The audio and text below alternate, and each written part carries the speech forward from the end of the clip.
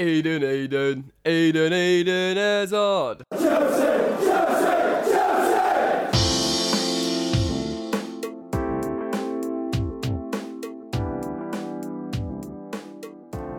What's up, people? Welcome back to the Yannick on Chelsea podcast with me, Yan. How you guys all doing? I'm assuming pretty good after that convincing 4-1 win against Cardiff. Poor Bluebirds. Great game to watch. Quintessential Garden of Eden performance. Silly goal conceded. But yeah, I'm feeling pretty good about things. Today, I'm going to be reviewing the match against Cardiff. I'll do a preview of the West Ham game again. And I'll answer social media questions, of which I've got a ton. A shitload. I probably won't be going through all of them. I'm going to pick out a few. Rather than picking up loads of questions about Oli Giroud and David Luiz, I'm probably just going to segregate that and talk about them in isolation. So to everyone who asked me questions about them, those players, yeah, I'm going to sort of answer it collectively. Anyway, let's get into it. Yes. So, 4 goals for Chelsea. A hat-trick for Eden Hazard. Our boy. My God, every time I see him play this well, I've got a really horrible, cynical side to me. And I hate to start with this, but I'm gonna fucking do it anyway. When I just think, he was interviewed after the game, and he then quoted, he was asked about his potential move in the summer, and he then quoted like, yeah, I know what I said, everyone knows what I said, but I'm enjoying myself right now. It's, you just want him to sort of pledge his undying allegiance to Chelsea. I understand what he might not. I'm trying to look at it from a sort of human, compassionate perspective. But I almost want to just go sit down with him and be like, Eden, you could be like an absolute club legend here, sign a 6-year contract, maybe even get a statue as our greatest ever player. Or you could go roll the dice at Madrid and maybe get whistled at by the fans, and unsettle your family. That would be my bias, trying to dictate him and be like, dude, just stay and be the best. Anyway, I don't know what's going through his head, and I just wanted to get that off my chest to you guys before we get into the match review, so the negativity's gone, because that dude absolutely shredded it on the weekend, excuse me. Yeah, so 4-1. Let's go through the lineup. We had Kepa Arrizabalaga between the sticks once again, the same back four of Alonso, Luiz, Rudy, and Azpilicueta, and then we had our mid three of Jorginho, Kante, and Mateo Kovacic, really need to check that. And then the front three of man of the match himself, Eden Hazard. We had Pedro starting on the right, and then we had the only change in Olivier Giroud.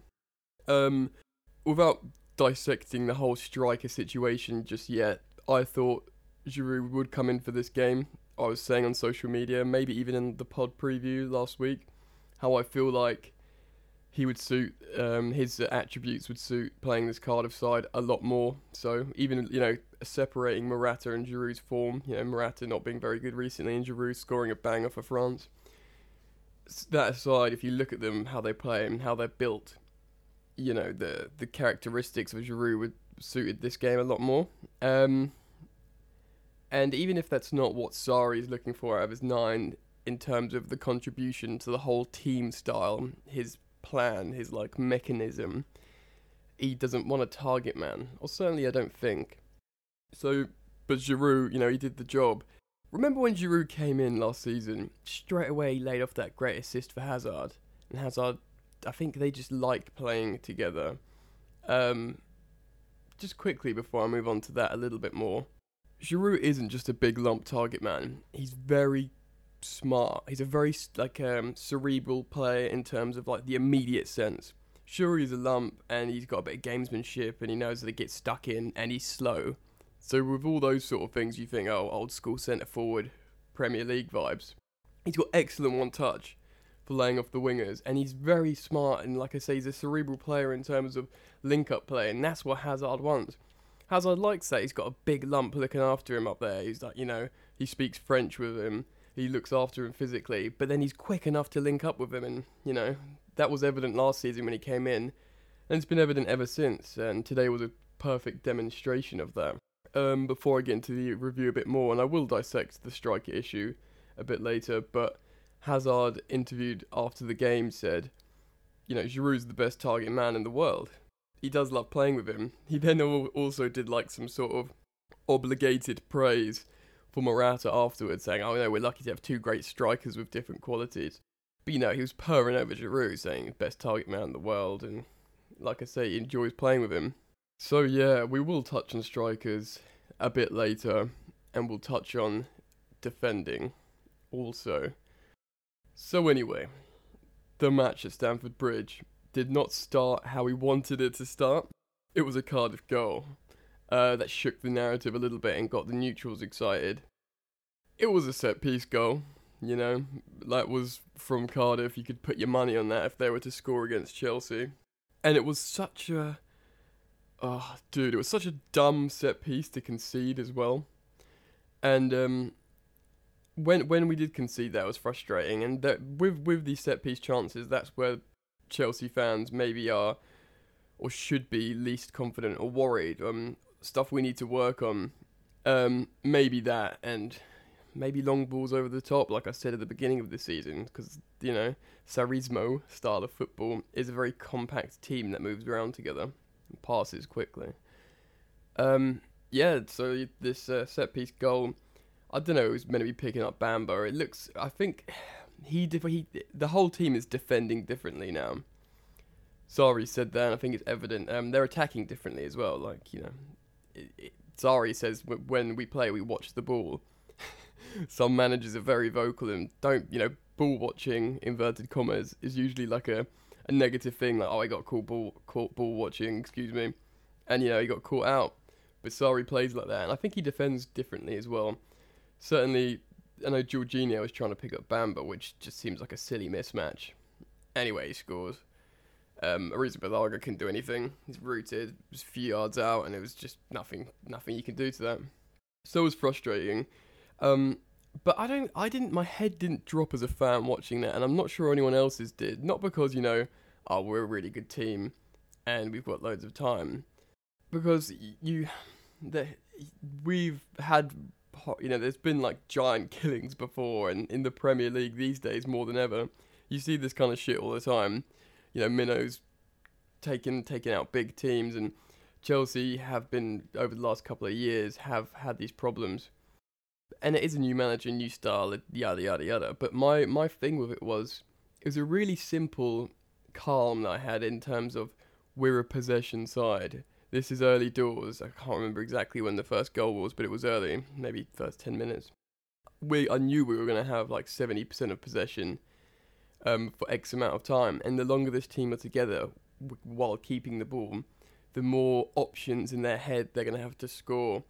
And I know pre-season we had like 70-80% possession, but we looked pretty, not clueless, but the longer the time the players have together, the more chemistry and instincts and ideas they have to break down the opponent will come. So I had that in my head, and fortunately, it was a convincing run after that. And then we went in at half-time at 2-1, so that was like exhale. I would have taken 1-1, and moved on from there, but in comes the layoff, the chemistry between Giroud and Hazard. How important that was. If Morata's playing that game, not only do we lose the sort of physical presence of Giroud in terms of defensive ability and sort of just letting the opposition know that he's there, Morata tries to just run directly, definitely doesn't link up with Hazard for those goals like that. And suddenly we're ahead at the end of the first half, I know one was a sort of a bit of a deflection, but it was still a great piece of link-up between Giroud and Hazard. When he tucks it in the court, right in the corner, and that first goal. It was a great demonstration of skill from Hazard and his ability, but it happened because he felt comfortable with the style of play and the players around him. It wasn't just those two, everyone was getting involved. Pedro did have a good game, he didn't score. But it's interesting on a quick tangent. A lot of the time, with Pedro and Willian rotate that right spot, a lot of the time, the one that starts doesn't do it, and then the one that comes on does it, changes the game. This last couple of weeks, that's been evident. And it was under Conte as well. But Maybe a little unfair to Pedro because sometimes he has just have great games when he starts as well, which probably still gives him the edge. But yeah, before these 2 goals that put us 2-1 up, there was loads of examples of these combinations between, I think, a couple more times. Again, Hazard, Giroud just knocking it about people like, exhibitionist football. It was like, again, such a pleasure to watch. So many pundits were commenting on the performance. I know Hazard was highlighted because it was his first hat-trick in 4.5 years at Chelsea, which is a ridiculous stat, by the way. You think that his quality, I know he doesn't score a lot of goals, but you'd think when he has got it turned on these days against the smaller teams that he might have bagged a couple more, especially when you consider, like, I know your Kanes and Agueros and whatever, they're all centre forwards, goal machines, but I don't know, still, after that, it's his second hat-trick for Chelsea, I think. You just think you'd have more. Yeah, Neil Warnock, that dickhead, he's quite funny, I do laugh at him. He commented on Hazard. He said he originally, before the game at some point, he said he'd pay to watch him. The commentator on one of the games said he gets that one for free. And yes, Sol Bamba, I think, actually tweeted out himself, the Belgian was unplayable, the brilliant Belgian, or the little Belgian was unplayable today or something, which was quite funny. And yeah, so from that first goal, the heads didn't drop, and then we started just turning it on. Sarri ball and full flow. Eden Hazard scores 2. And we're 2-1 up. So cometh the second half. Oh yeah, it's worth mentioning Mateo Kovacic had excellent passages of play. Starting to see a real development there. I mean, he went off injured, which is a bit worried, and Barkley came on. Looks very good. Barkley looks very safe in this system, doesn't he? He's obviously played it maybe the longest as the midfielder under Sarri, and he does, he's not done anything extraordinary, but maybe that's a good thing that he's not trying. Maybe that will come, but he cuts the ball back well when he needs to. He passes one touch. He's strong. He's canny in the Premier League. So he's a very good backup for Kovacic. I'd quite openly say I prefer him to Ruben Loftus-Cheek. But yeah, Kovacic had a couple of chances in a short space of time where he could have scored, maybe should have scored, but impressive nonetheless. Like, he got in those positions. It was a shame he had to come off. Hopefully he's okay for our next game. But he was, for me, he looked excellent. My friend actually was at the game in a box. I think his old man is a Chelsea fan. He's a United fan.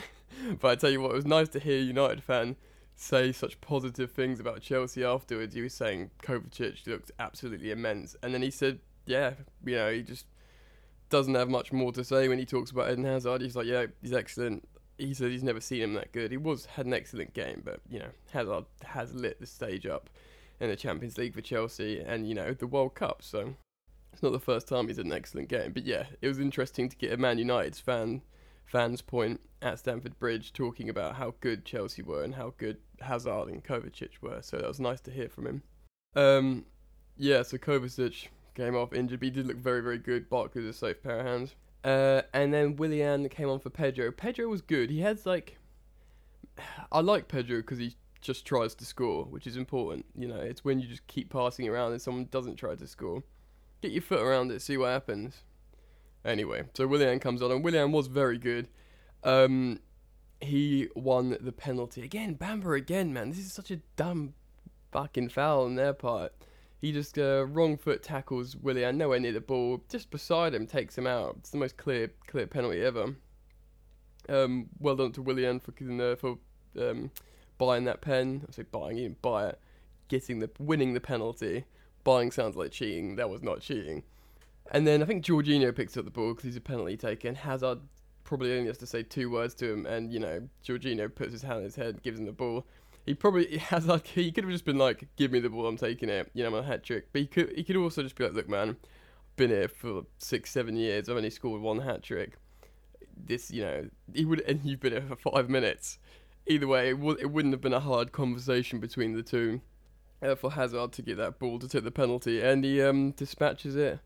As you'd expect Eden Hazard to dispatch a penalty against Cardiff. Actually, the keeper's actually very, very good. I think he's an ex-Chelsea lad. But yeah, ice cold. puts it in. He's loving it. He looks so happy. I think he even gives it he gives it some to the Cardiff away fans. I think they're throwing little bits of whatever thing stuff at him. So I love it. He acts so like happy and upbeat and chill, but he does love giving it to the opposition fans, which is proper Chelsea.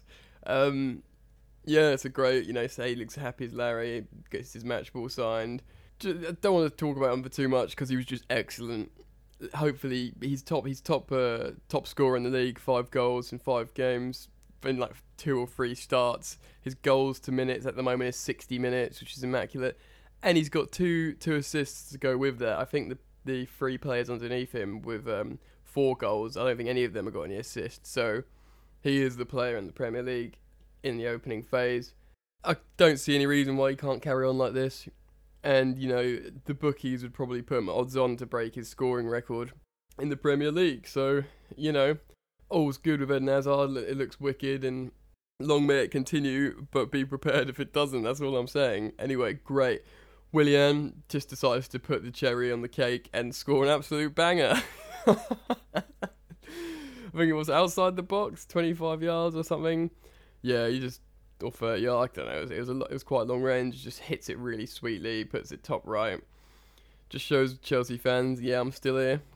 Got this in my locker. And I think the more of how good the feeling is around the camp, the more of the ball we see, we'll see players more calm, and when they're more calm to dispatch these sort of shots, and then we'll just see some excellent, beautiful and wonderful football from Chelsea Football Club, and that would conclude a 4-1 win.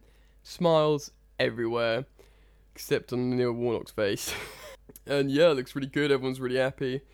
Our boy Ampadu's turned 18, was he on the bench or not? I don't know. I was chatting to people about this on social media, because he would just turned 18. I think Sarri probably went to him, go and have a few beers, mate.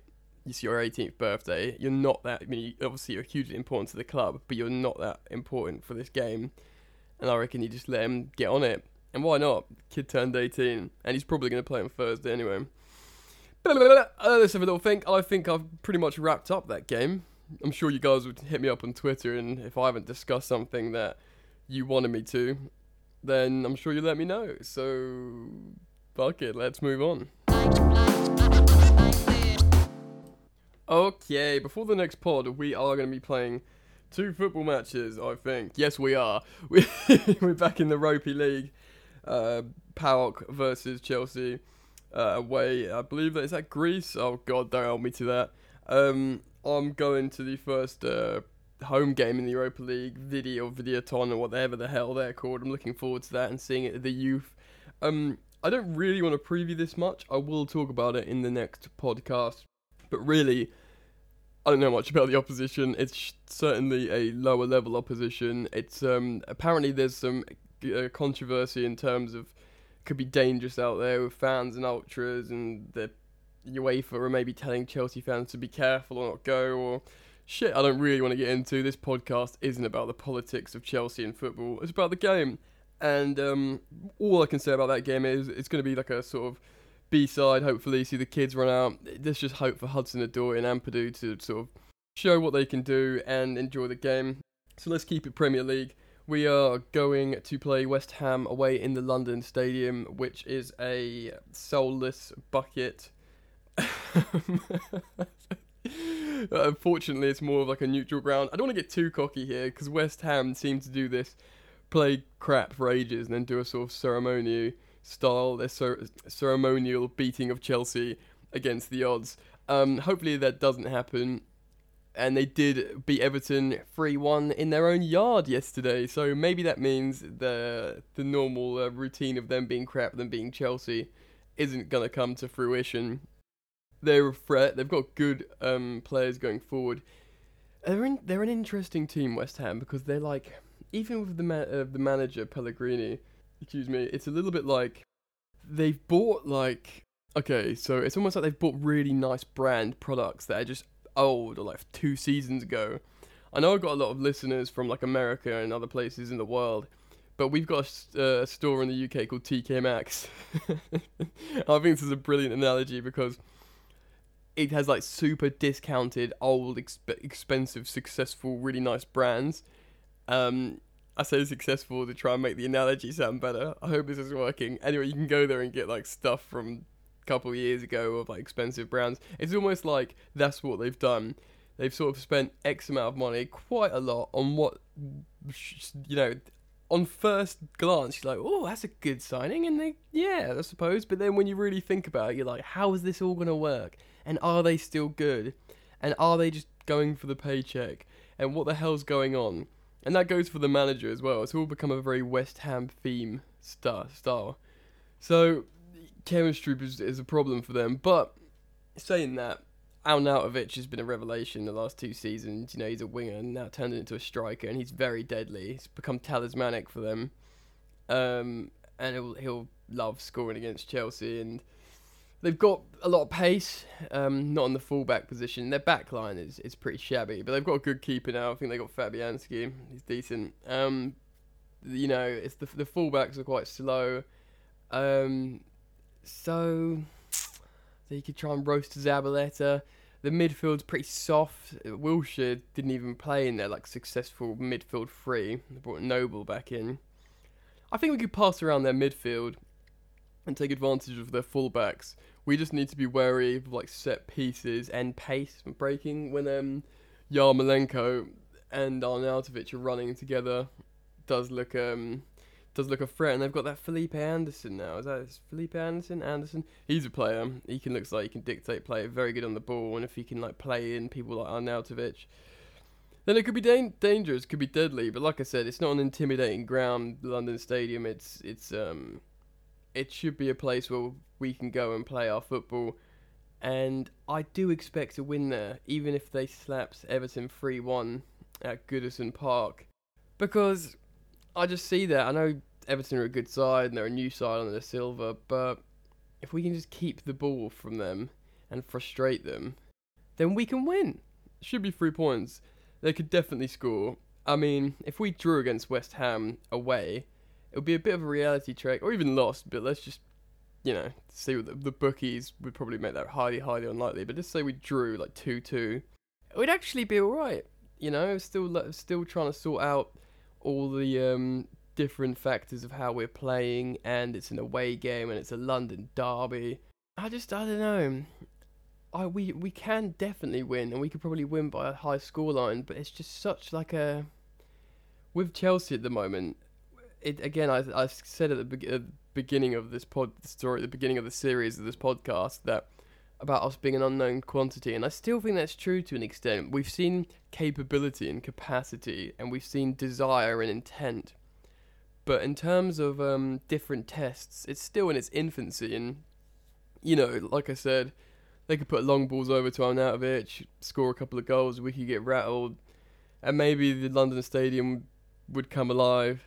Chance would be a fine thing, and you know, and we don't know what's going to happen.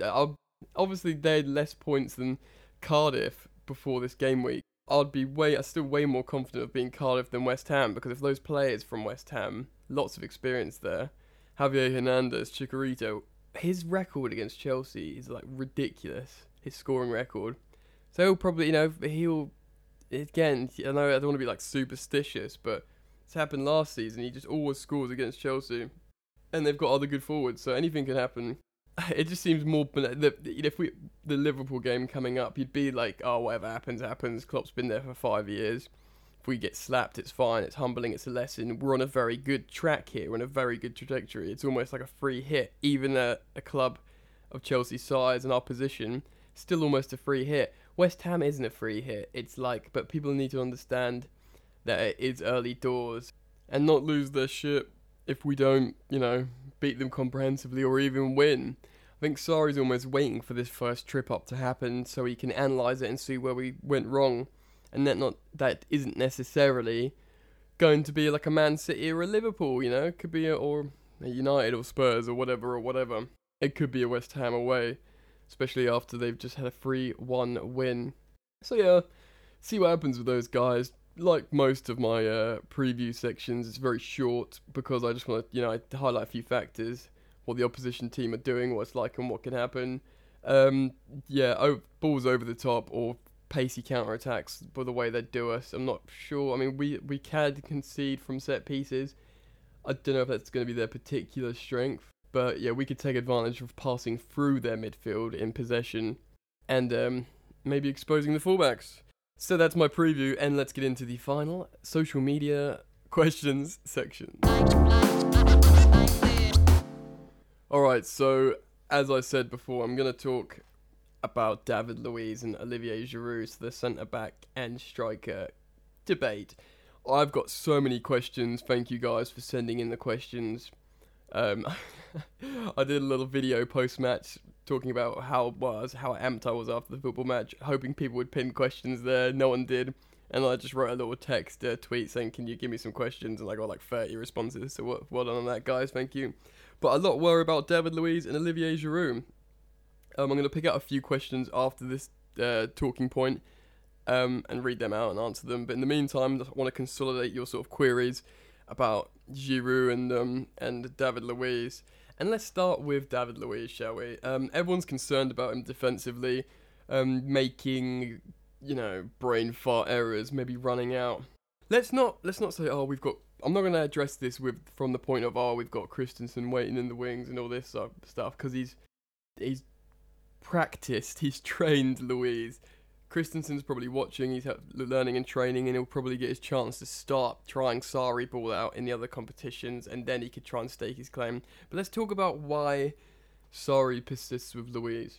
I've said it before, and I'm going to say it again. Defensively, Sarri wants to defend as a unit. It's a style. It's not an old-school Premier League throwback thing where centre-backs are canny, they're good at, certain things and marking really well. He wants it to be, it's an entity, the way he plays. That said, that doesn't excuse individual mistakes from David Luiz, but you can see why he wants David Luiz.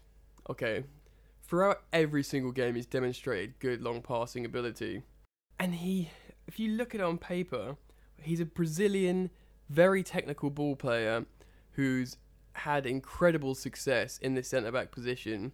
Italians like older centre-backs, so he's probably prime age for a centre-back. It's, and what he means to the club as well. So the club have obviously sat him down and been like, this guy, he means a lot to the club. Conte shut him out, see what you can do with him. And he probably said, yes, thank you very much, he looks perfect. I think everyone needs to calm down. I mean, I wouldn't be pissed off if Christensen came in immediately and replaced him, because trust the gaffer, trust Uncle Sarri, right? And trust him about this. Luiz has got so many he's got such a big technical repertoire when it comes to ball playing. I think he just sees more value in that and what he could do with them. It doesn't matter that he's 30, 31. Like I said, he probably thinks at his prime. He thinks he can coach him. Remember what he did. I said this before as well, and I'm going to say it again. Remember what he did to Koulibaly. When Koulibaly, they were going to sell him. They thought they couldn't do anything with him, and he became amazing. An amazing defender, as well as ball player. So what, he's been with Chelsea a few weeks, sorry. Why can't we just say, yeah, he sees what he sees in training. He sees absolute mega ability, and he's like, I don't want to lose that in my team, I don't want to sacrifice that, and I'll just coach him to defend how I want him to defend, We're not losing. We're seeing little mistakes, and I think that frustrates people because it is a guy of his age. If it was a Christensen, maybe you'd be like, oh, he's young and da-da-da-da-da. But maybe Sarri just is like, yeah, we can coach that out of him. He wants to get his head down. He wants us to win. If I tell him to do something, he'll do it, And I think we need to trust the gaffer in that sense. Everyone needs to chill out with Luiz. He's obviously, he obviously knows the system well. I think he has got a good partnership with Rudy in terms of their movement and how they play. It's just like the odd brain fart, and it's I know it plays into the narrative of David Luiz. He's always got this in him. He gallivants upfield, but it's almost like a bit of media conditioning to a sense as well. It's like a sort of knee-jerk reaction. Now, he might keep doing this, and he might lose us games. If he obviously costs us 3 points, then it's a different story. But has he done that? No. We've won 5 out of 5. And we're stringing together shit tons of passes that a lot go through him as well. So let's just chill. We have got a very good defender in Christensen. That's probably next in line. And just trust Uncle Sarri, yo. We know I love David Luiz. He's so important to the club.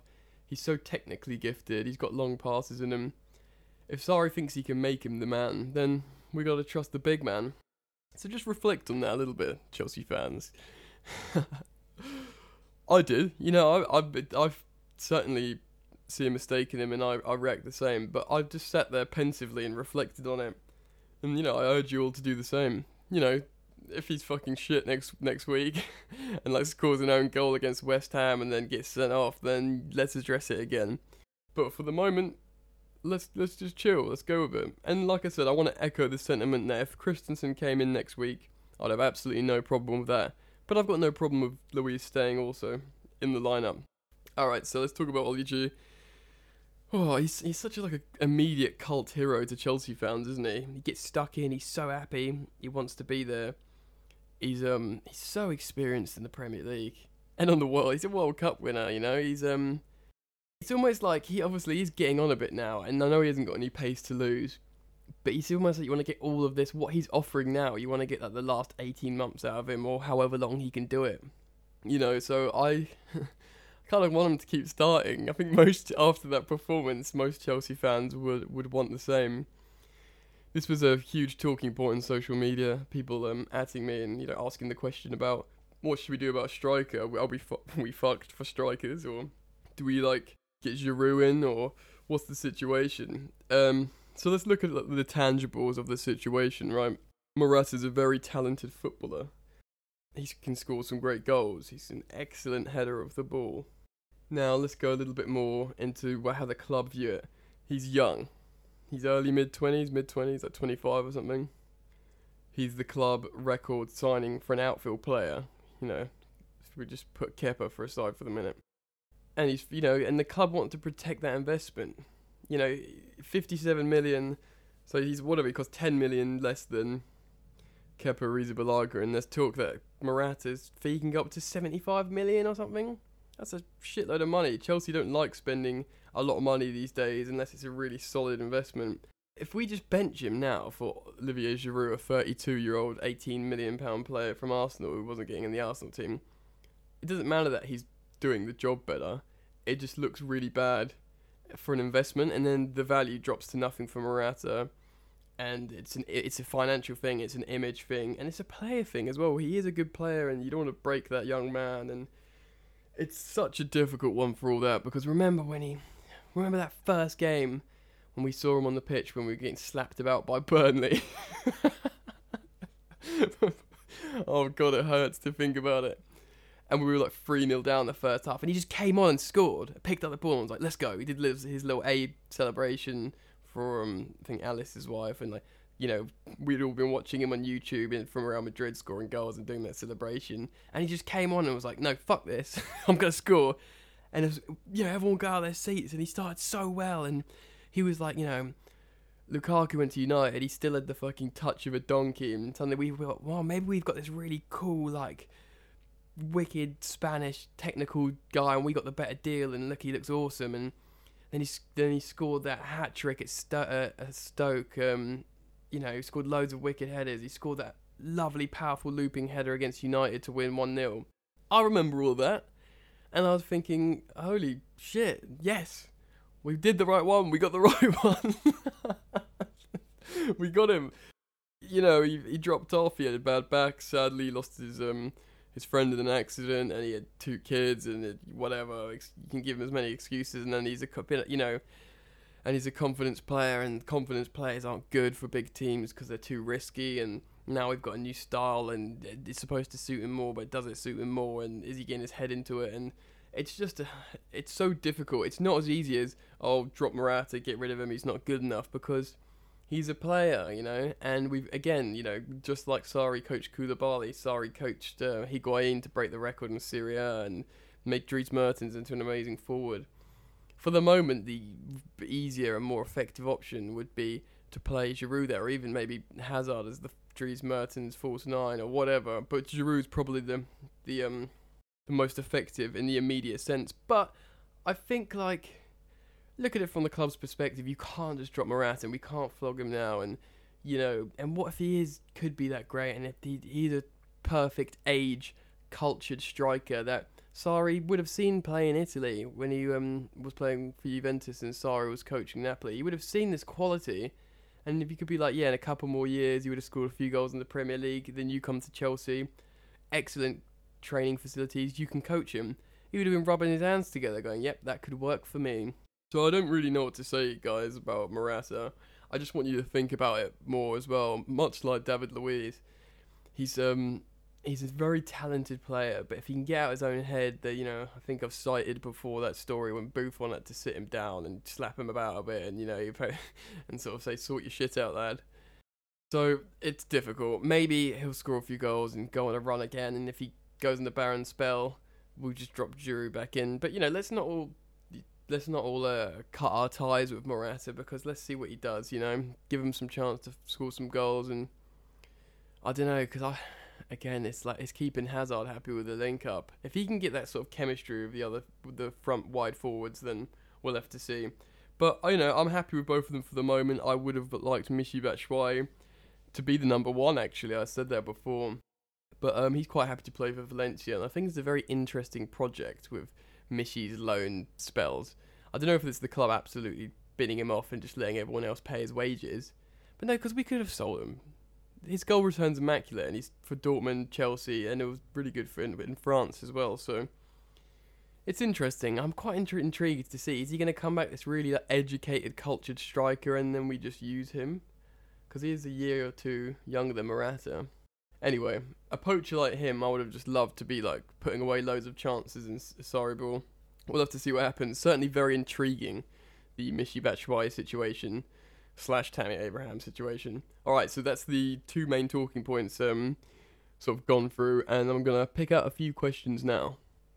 Okay, pod regular Ryan Watson, how you doing, man?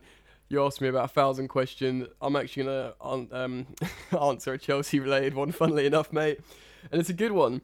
Do you think John Terry returning to the club would provide the necessary leadership in the locker room that seems to be absent since he left the club?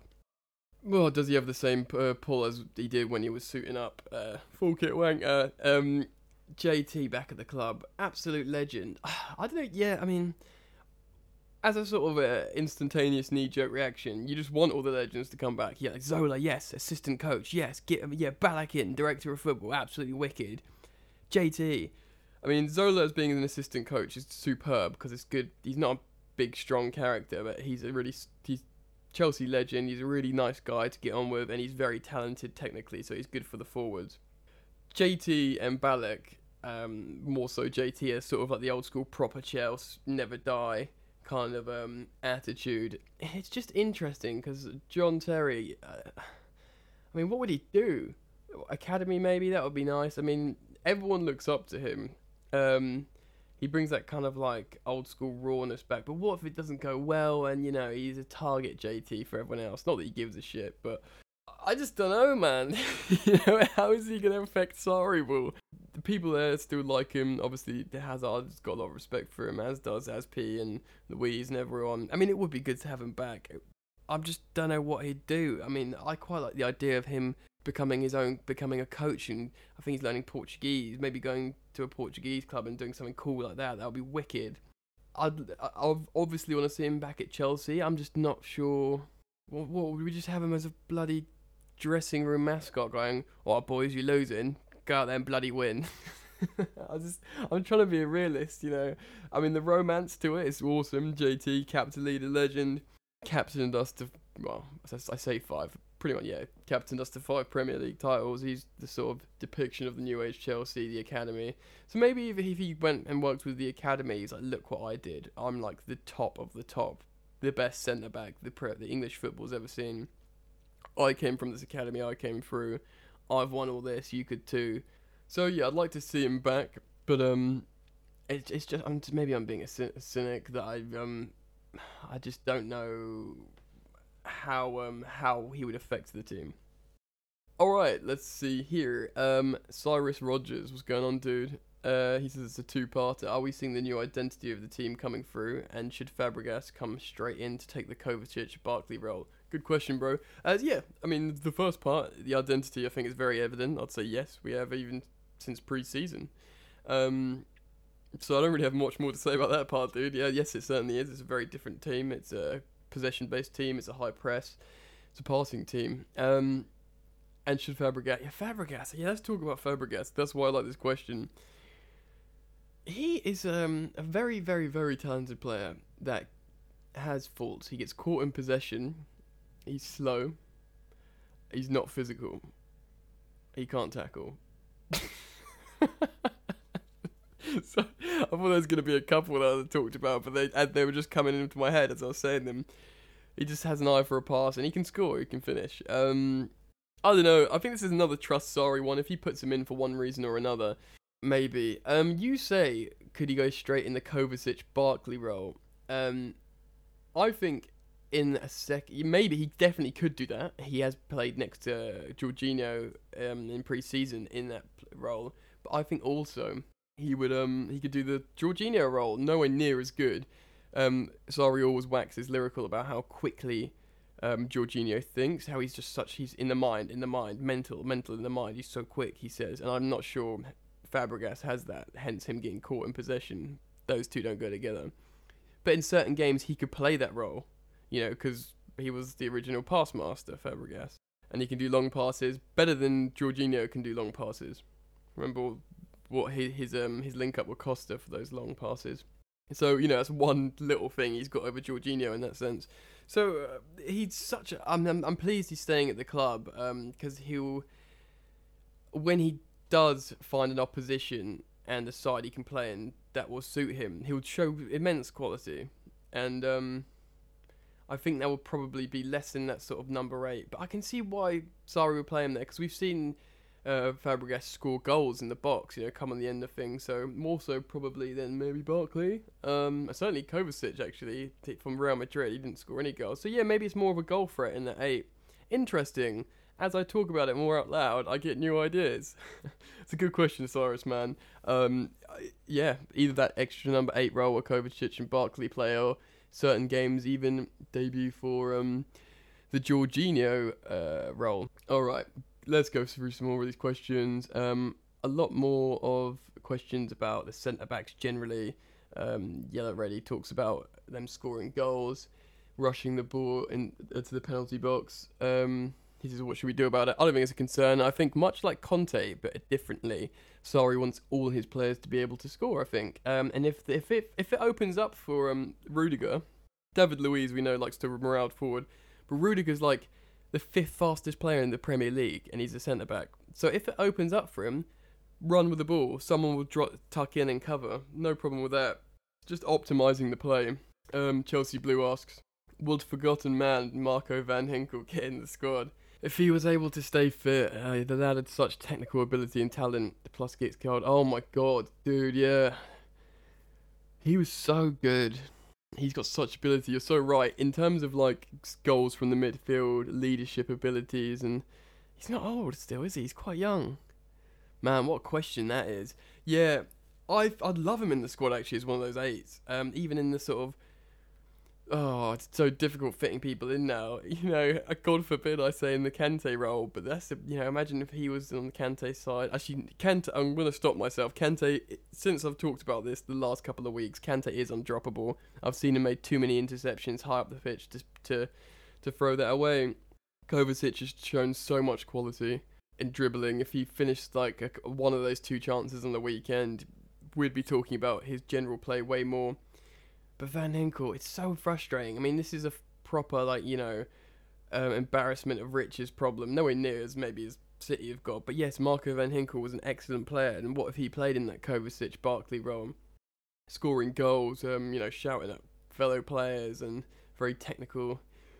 If he was able to stay fit, you said, there, dude. And if he was able to stay fit, I think we would have seen him sooner playing at Chelsea. Certainly featuring more, but unfortunately I know that has to be a theoretical because he did have problems with that. I'm going to say yes because he would have developed more of us, but no, because of the reality of the situation. Ibra Hussein, what do you think would happen if Chelsea win the league? we'd all lose our shit, and everyone would be like, what are you worried about? Chelsea win the league, they don't win the league. They win the league, they don't win the league. Hey Mario D, how you doing, man?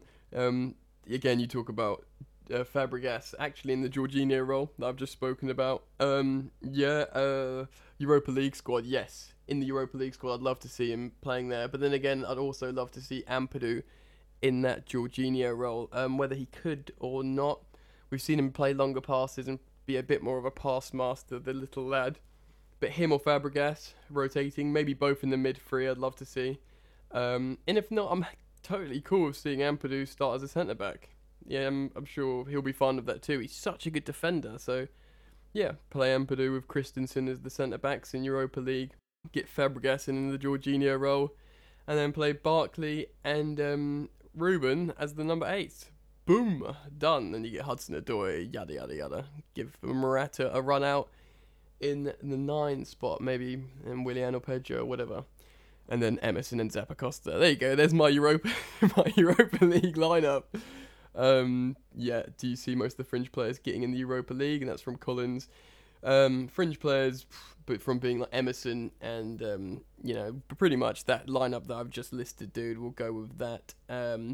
Hey, Mark, is Hazard's post-match comment regarding Giroud another nail in the coffin for Morata? It's certainly another nail, dude. I don't think, like I said earlier in the pod, he did go back and try and speak of Morata's different qualities. But, yeah, it is a sort of accidental nail, I think, to a degree. But then again, yeah, I'll just cite the sort of talk I did just a few minutes ago about the striker situation and how the club feel about Morata.